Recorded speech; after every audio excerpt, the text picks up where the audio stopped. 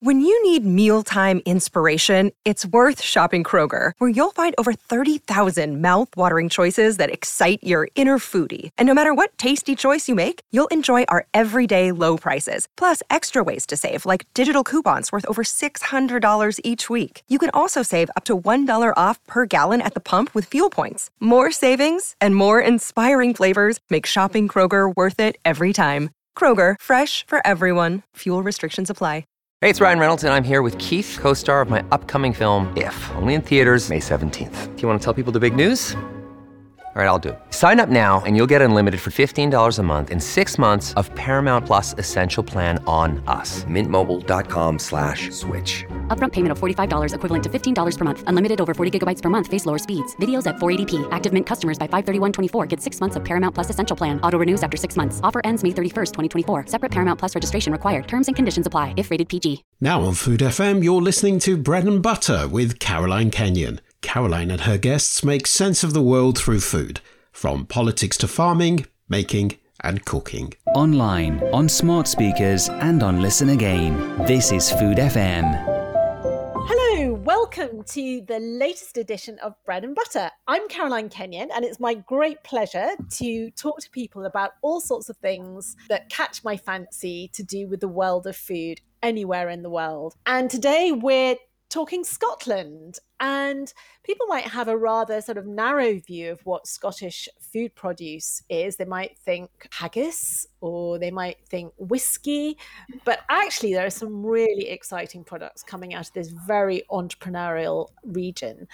I'm delighted to have with me today Keith Patterson, Managing Director of Shaw Seaweed, and I'm also delighted to welcome Susie Walker-Munro of the Tea Gardens of Scotland and tea grower herself at Knettles. Welcome to you both. Thank you very much. A pleasure to be on. Keith, I know that you're based over in Glasgow. Tell me a little bit about Shaw and how it came into being. It's a really interesting project. We were founded in 2016 and we're fortunate to have someone who's looking to invest in sustainable food that was based from the Highlands of Scotland. They were very passionate about employment in the food sector in the Highlands of Scotland and looking at sustainability. The idea came from looking at a number of options which the Scottish land and coastline to provide were unique. We looked at all these options and seaweed stood out to us. Here we have this crop that's 100% sustainable to grow, doesn't require any fresh water, land, feed or fertiliser, and it actually absorbs CO2 in the process. So if we're looking for a food and a crop that's great to feed the planet, seaweed is perfect. And the Scottish coastline, especially where we harvest our seaweed up in Wick, is some of the cleanest waters around and very good temperature for growing seaweed. So we've got this perfect environment for growing and harvesting seaweed. And we also have great infrastructure in Scotland around aquaculture already. And it made perfect sense to us, therefore, to look at seaweed. And we also noticed that seaweed is one of the most nutritional plants on the planet, full of iodine that we particularly lack in the UK diet. But also as we move to a plant-based diet, it's full of plant-based fibre, protein, macro and micronutrients. And it really is a superfood that we can grow on our doorstep. And we decided we've two challenges. One was to create a business that could efficiently harvest and grow seaweed. And today we've got 40 kilometres of coastline that we harvest from, and their own seaweed farm. But the second challenge was, how do we introduce this superfood back into the UK diet where it was 100 years ago? And that's really what we've been doing over the last number of years, and delighted to be where we are now. What a fascinating story, Keith. Thank you so much. You're prompting lots of questions in my mind. But over to you, Susie. Just tell us a little bit about the development of the tea industry in Scotland, because that's something that's really going to take people by surprise. Well, the tea industry, I'm not sure industry is the right word for it because it is very, very micro. So tea growing in Scotland, because of our climate, is never going to result in the rolling hills that you have in Sri Lanka or Japan or Assam.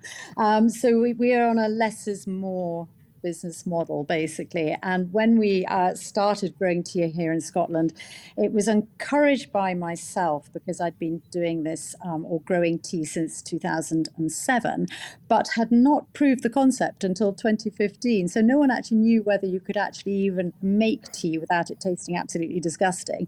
You know, we needed to actually work very hard at getting enough crop in the very first place. When we got consultancy help, things changed, and we realized that actually we had something that was very niche, very special, and our Scottish soils as well lend themselves, being on the acidic side for most of the country, to growing tea, which loves a sort of 5.5, to 6 pH. Produced in 2015 Kinnettles Gold, which we sold to Pico Tea in Edinburgh. We had proven a concept. Suddenly, the press were interested, and this was tiny, tiny amounts. We're talking 2 kilograms. That's sort of a couple of bags of sugar, large bags of sugar.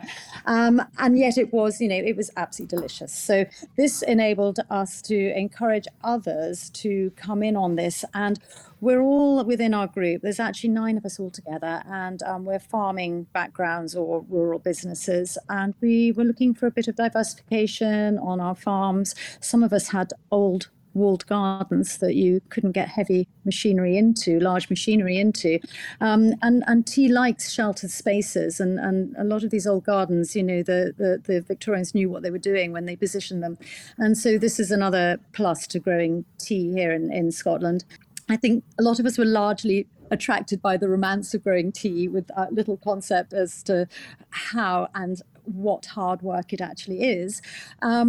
Tea grows very slowly in Scotland, but because of our soil type, our light levels, the plants are slightly stressed, and therefore you're getting something a bit more akin to the mountain teas that people are used to tasting, like the Darjeelings, and that gives a slightly more flowery flavour that comes through. And so this is what we've focused on, and again, with consultancy help, the 9 of us have pushed on and now got our tea in Fortnum & Masons by basically collaborating and combining our leaf and having it made a central point at the Scottish Tea Factory. And so it's all very exciting, and that's where we are at the moment. What a wonderful story. And the thing is that when you both tell these stories, it sounds so, and then this happened, and, it was all very straightforward. But you're both entrepreneurs, and, in my way, I'm also an entrepreneur, and I know how incredibly hard it is. Just take me back, both of you, and just tell me how the idea first came to you, because it seems so normalized. Once you've established a brand and a concept, it seems normal. But Keith, when you first thought of seaweed, that just wasn't really a thing in this country. As you say, you're trying to revive something that was current 100 years ago. So just talk me through that kind of the origins of the concept, and then how you dealt with, the naysayers. Yeah. When you looked into seaweed and actually started investigating it, the product seemed a far more obvious solution than it would in first. It's actually the world's biggest aquaculture product, and bigger than salmon globally. And we looked at the numbers and said, well, if it can be made to work around the world, why can't it be made to work in this country? And it fitted with a number of trends as well in terms of the way we eat, more nutritious diets, more plant-based diets, more fibre, more protein in the diet. Our biggest challenge then was, as you say, the naysayers. And one of the challenges, when we told consumers and we did our research, consumers loved the story. They loved the background, they loved the health benefits. But the same question always came back, what the heck do we do with it? And therefore the levels of consumer knowledge of how to cook with it was very, very low. So while we see seaweed appearing often in sort of top restaurants around the country more and more now, it was very difficult for the ordinary consumer to know how to cook with it. It wasn't very accessible. And that's why we created our Shore brand, and we thought that was very important for the project, because we decided we had to get seaweed into everyday products. So in March 2020, we launched this iteration of our Shore brand. And one of the headline product that we have is our Shore chips. And what better way of getting a product into the UK consumer is in snacks. We love snacking in this country.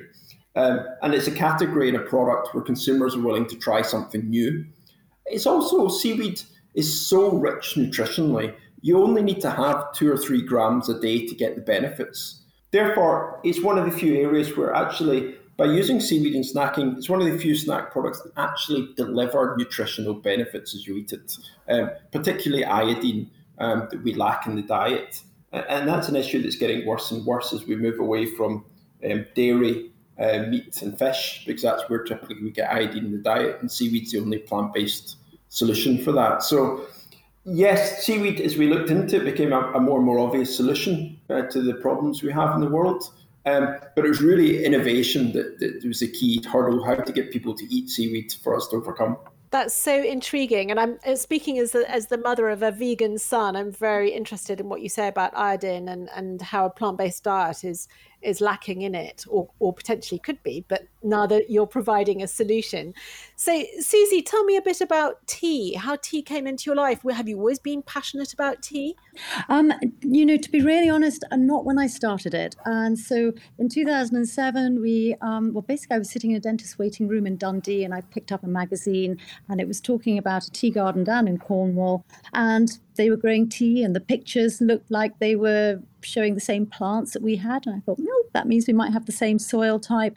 And so came at it really from that angle. But actually, once we'd got cuttings from this tea garden, we then realised that cuttings were shallow rooted. They didn't grow well in Scotland because our weather can be quite feral, basically. So they needed protection. They needed to go into polytunnels.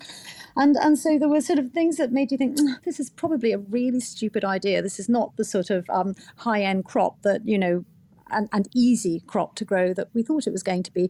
But the science has moved on so much now, and we were able to get cold-tolerant seed. This was from Georgia and also from Nepal. So these are plants either grown at very high altitude, or a lot of research has gone into selecting the most appropriate seed.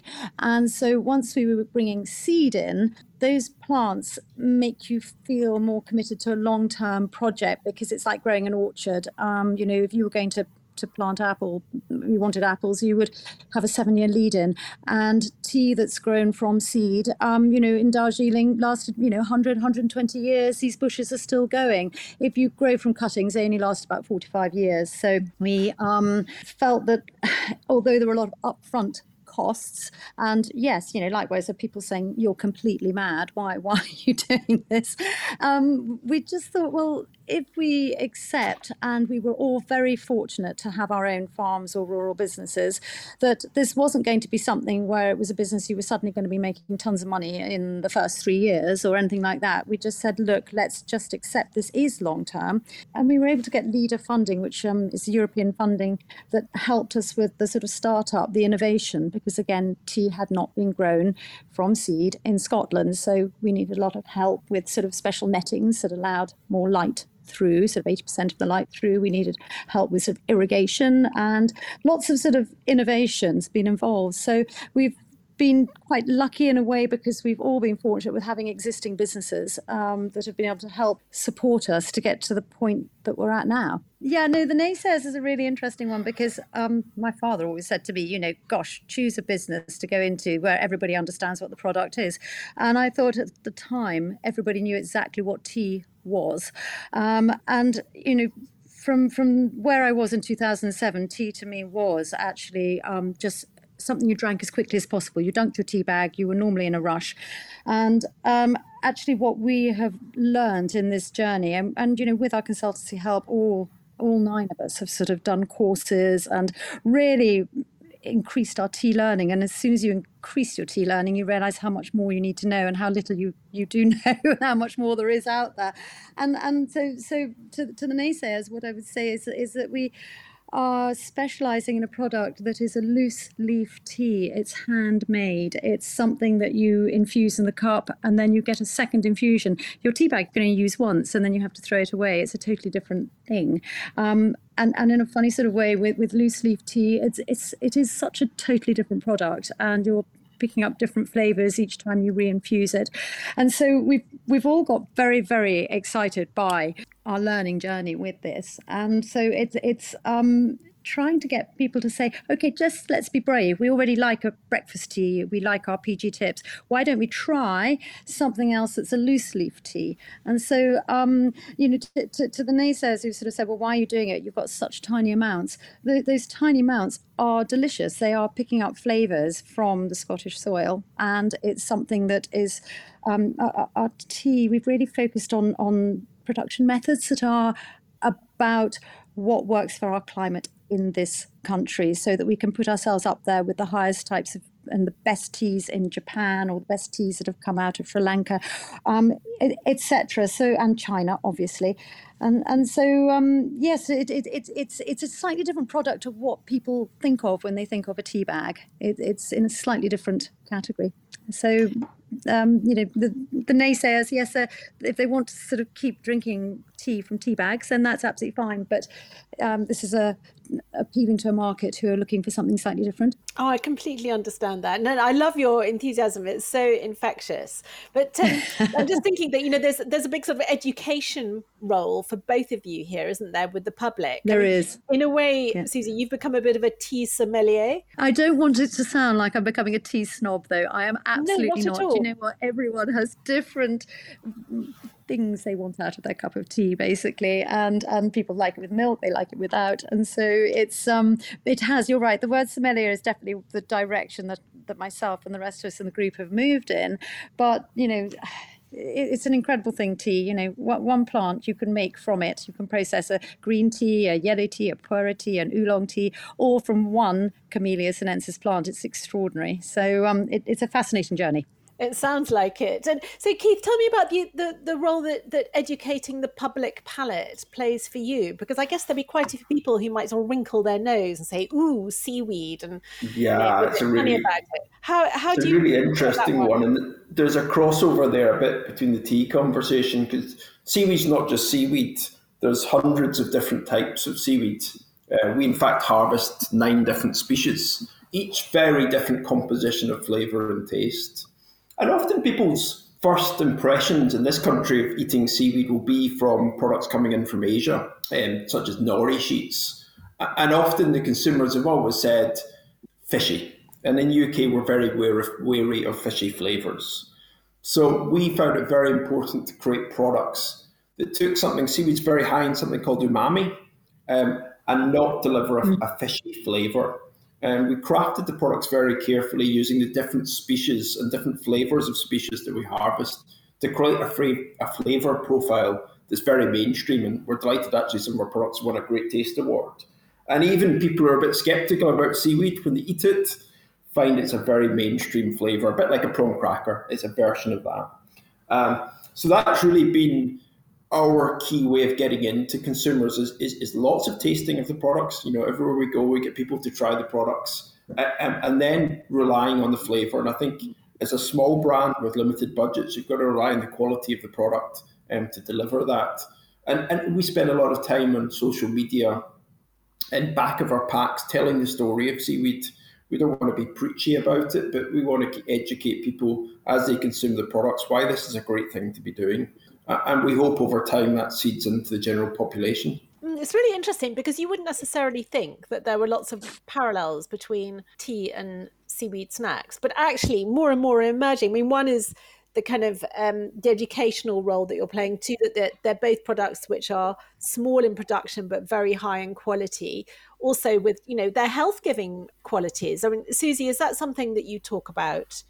Yes, yeah, it is very much so. And I think it's one of those things where you have to be very careful about the claims that you make, because there's a lot of science out there. And, some of it is about, green tea and how good it might be if you're suffering from cancer and on medication for it. And, I think there's enough science out there to say that green tea, yes, is good for that particular situation. But sometimes it's things like how long do you leave the leaf in the water for? How much time do the molecules have to sort of infuse into the liquor? And also what conditions is that tea grown under? Is it higher in caffeine because it's had more shading, or is it low in caffeine because it's been out in bright sunshine or high winds? And there's just so many variables as to the process that ultimately leads to what the consumer can access. So if you were drinking a black tea, that might be something that you drink because you enjoy a very gentle, slow release of caffeine rather than the spike in the coffee. And maybe you're studying or something like that. And because of the way the tea is processed, there is L-theanine, which comes through to counteract the caffeine, which gives you that slow release. And L-theanine is only found in 3 plants in the world. And one's a holly bush in South America, another is a mushroom in Europe, and then there's tea. And so, there's, but it depends on the process you are using to enable the access of whatever it is that might be considered particularly good for you. So people enjoy drinking white tea. That's one of the least processed teas, and it's very pure tea. And so it's a really tricky one to answer there because you've got to be terribly careful about the claims of the health benefits of tea. But one of the things I do feel is it is a very pure product and it does reflect the soils and the environment it's been grown in. No, I can really understand that. I remember about 10 years ago, everything was being claimed as a superfood, wasn't it? Yeah, it's a term that we sort of flirt with, but yeah, it can be a difficult one. I mean, the health benefits of seaweed we're just scratching the surface on. We know it's high in fibre, we know it contains protein and antioxidants and lots of minerals like iodine. That's fantastic. But there are elements like Fukudan seaweeds delivers that the science is still very new, but there's a lot of exciting work going on in those areas in terms of actually some of the health benefits that might be in there. But a lot of that is long-term projects, and it's a bit like Susie said, you've got to be careful of what you claim until these things have been proven in science. Yeah. So we know there's lots to talk about in seaweed already, and that's fine, but there's some really exciting things that I think are being discovered will be discovered over the next number of years. It was exactly the same with tea. There is a huge amount of science that's coming forward and has been for a very, very long time. But you just have to sometimes with science just watch it a bit sometimes because papers get regurgitated. And then when you track back and say, well, where did that really come from? Sometimes the database isn't that large. And so you really, really do have to wait till you get very assertive claims and they really are backed up. But there's no doubt that tea is good for people. It's just the precise claims that are accredited to it. Well, I certainly love drinking it. I couldn't quite say why I enjoy it so much, but I know that I do. And I just think, if something makes you feel happy, that's almost good enough, isn't it? It's fabulous. I feel it. I mean, it of course it's good for you. Of course it is. It's a natural product. I'm probably burbling a bit. But yes, some of the scientific claims, you think, no, just enjoy it for what it is. That sounds like a good approach to me. Now, the other thing that I think binds you both, I think that probably is that you're both gathering in by hand. Is that right? Yes. That's correct. Tell us a bit more about you, Keith, and how the seaweed is brought in. So we wild harvest the majority of our seaweed. And we've got to be very careful. You can't just go out onto any old beach and harvest seaweed. You've got to have really close controls on the water quality, any runoff from the land, any forms of pollution. One of the reasons seaweed's so nutritious is it absorbs minerals from the sea. So you've got to make sure that sea's very clean. It's a big piece of work there. We hold licenses for all our sites that we harvest from. That will either be from private landowners or the Crowley estate. And then to ensure we do it sustainably, we hand cut the seaweed to allow it to regrow. And we only take a certain quota from every rocky outcrop. And we make sure we do the science to make sure that seaweed's regrowing for the following season. So, just because something's wild harvest doesn't mean you're doing it sustainably. You've got to create the framework to take what you can take and allow it to regrow every year. And we're really proud. We've done a lot of work around that to create a model to harvest our seaweed sustainably and to make sure it's safe and highly nutritious. What time of year is it gathered in, Keith, or is it all year round? It's a really good question because each seaweed species has a different season.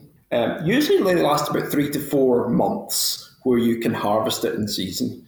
But luckily for us, each species has a different season. So we're actually harvesting all year round, but just different plants as the months go on. That's really interesting. So do you get customers saying, oh, my, snack X didn't taste quite like the last packet because it's seaweed? What actually the process, once we've harvested our seaweed, we air dry it. And once you've done that, seaweed's actually 90% water. And one of the reasons when you eat dried seaweed, you only need a couple of grams is because you've taken all the water out of it. And once you've done that, it becomes shelf stable. So you have to harvest your annual supply of seaweed within those 3 months. And therefore you can deliver a product all year round. Yes, no, that's probably good for you and your forward planning. And what about you, Susie? What about how do you harvest the tea? Well, because we've got the 9 of us at our different tea gardens, so we're sort of spread across Angus, Fife, Perthshire, Kincardineshire.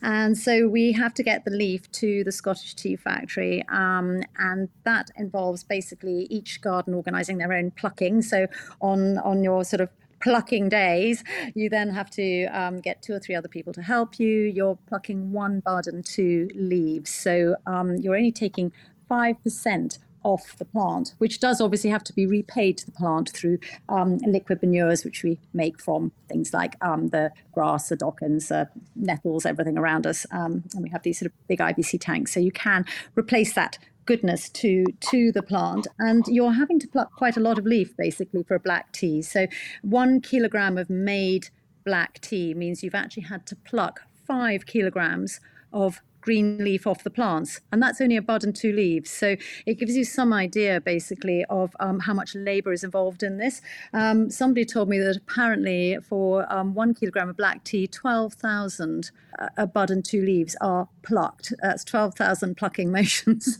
by hand that are done. So it's I've never actually tried to count that, and nor has anyone else here, but it's one of those figures that gives you an idea of just what goes into a kilogram of black tea. And so then that's transferred to the Scottish Tea Factory where the processing takes place. And then very like actually you were actually just saying there, Keith, we basically combine our batches. So the tea from our plucking season, which will start around about June time, is June, July, August into September. And so you combine June with September, and you have to then do your tea tastings as you go through to be happy that everything that you put in that combining of the season's growth, as you would like it. And then obviously it's bagged up and it's able to then, go to market basically, which is either Canton or Portman Masons, but it's, it can't actually go to the end of the season. And then obviously it's not that we're sort of selling it throughout the season. We have to wait to the end of the season and then do it because we just don't have the large enough quantities basically. And we would like to split up into a first flush and a second flush, and that will come. But at the moment, this is the way we're doing it. Goodness, for both of you, so much hard work and knowledge and care that goes into creating your products. And perhaps had either of you known at the beginning of your journeys just quite how much hard work and thought it would take, you might have been a little more apprehensive. But just very sadly, we are starting to run out of time. But I've got a question for both of you. I'm based here in England and I've been involved in the world of British food for 2 decades. I've always thought, particularly in the last decade, that the Scottish food scene was so energetic and so entrepreneurial and dynamic. Do you think there's something special going on in Scotland regarding food? I think for me, there's a transformation over the last 15 years of not what we've got, but an appreciation of what we have in Scotland. And I think you can see that in the push of both small independent retailers all the way up to some malts stocking more good quality Scottish produce. But you can also see it in the restaurant scene where, local produce is leading the way. So I think, we've always had it. I think there's just a much more appreciation of what we're doing. And I think we're also becoming a bit braver in terms of innovation as well around food and a bit more confident around that area. But I think by and large, it's an appreciation of what we have that's grown. Yes, that really strikes a chord. I had a recent weekend in Edinburgh, and I have to say I ate so well from beginning to end. I had wonderful food. Very much. And I would also add to that I feel that the authenticity of the food coming out of Scotland now is much, much better protected. So we've got Food Standards Scotland up here. there are teeth now. So if there's a problem with passing off, which I'm afraid is something that's sort of endemic to any industry where it's a niche product throughout the globe, we're not talking about just Scotland, but actually Scotland now is getting the teeth to actually deal with problems when they happen. So I think there's much more trust. Our Tea Gardens of Scotland group were involved with the University of Aberdeen, and this is in an ionomics project. And ionomics enables you to check the leaf, so you can walk into a shop, even though that tea's been processed and it's been through ovens, etc. You can pluck that off the shelf and you can actually test it now for the elements in it, whether it's got more copper, more iron, and that's related to a Scottish soil. So it's been checked against teas from all over the world, so that different teas will show different elements depending which part of the globe that those teas have actually been grown. And so now the science is there to back up as well. And that's something that's incredibly comforting. And it's something that we went in right at the beginning saying, if people are paying high-end prices for things, they absolutely have to know that they are getting that high-end item. And and therefore, it's an exciting place to be now, Scotland, and I think we're very lucky. I mean, obviously, we've got lovely fresh air, we've got beautiful rivers, we've got everything you could possibly want that lends itself to marketing a product. But I think also now we're in a much, much stronger position too. So it's a win-win. Wonderful. Well, thank you both so much. I tell you, an idea that's just popped into my head while we've been talking is how about Keith creates the most delicious little snack that goes perfectly with a cup of your tea, Susie? That's brilliant. Because, they do pair really well. Seaweed does pair with a little bit of shortbread. You can get shortbread, seaweed shortbread things, which I love, and it's great. Lovely. Well, I look forward to being invited to one of the first tastings. Thank you both. It's been an absolute pleasure. Thanks, Caroline. Wonderful. Thank you. You're listening to Bread and Butter with Caroline Kenyon. To find out more about Food FM and our content, go to foodfmradio.com.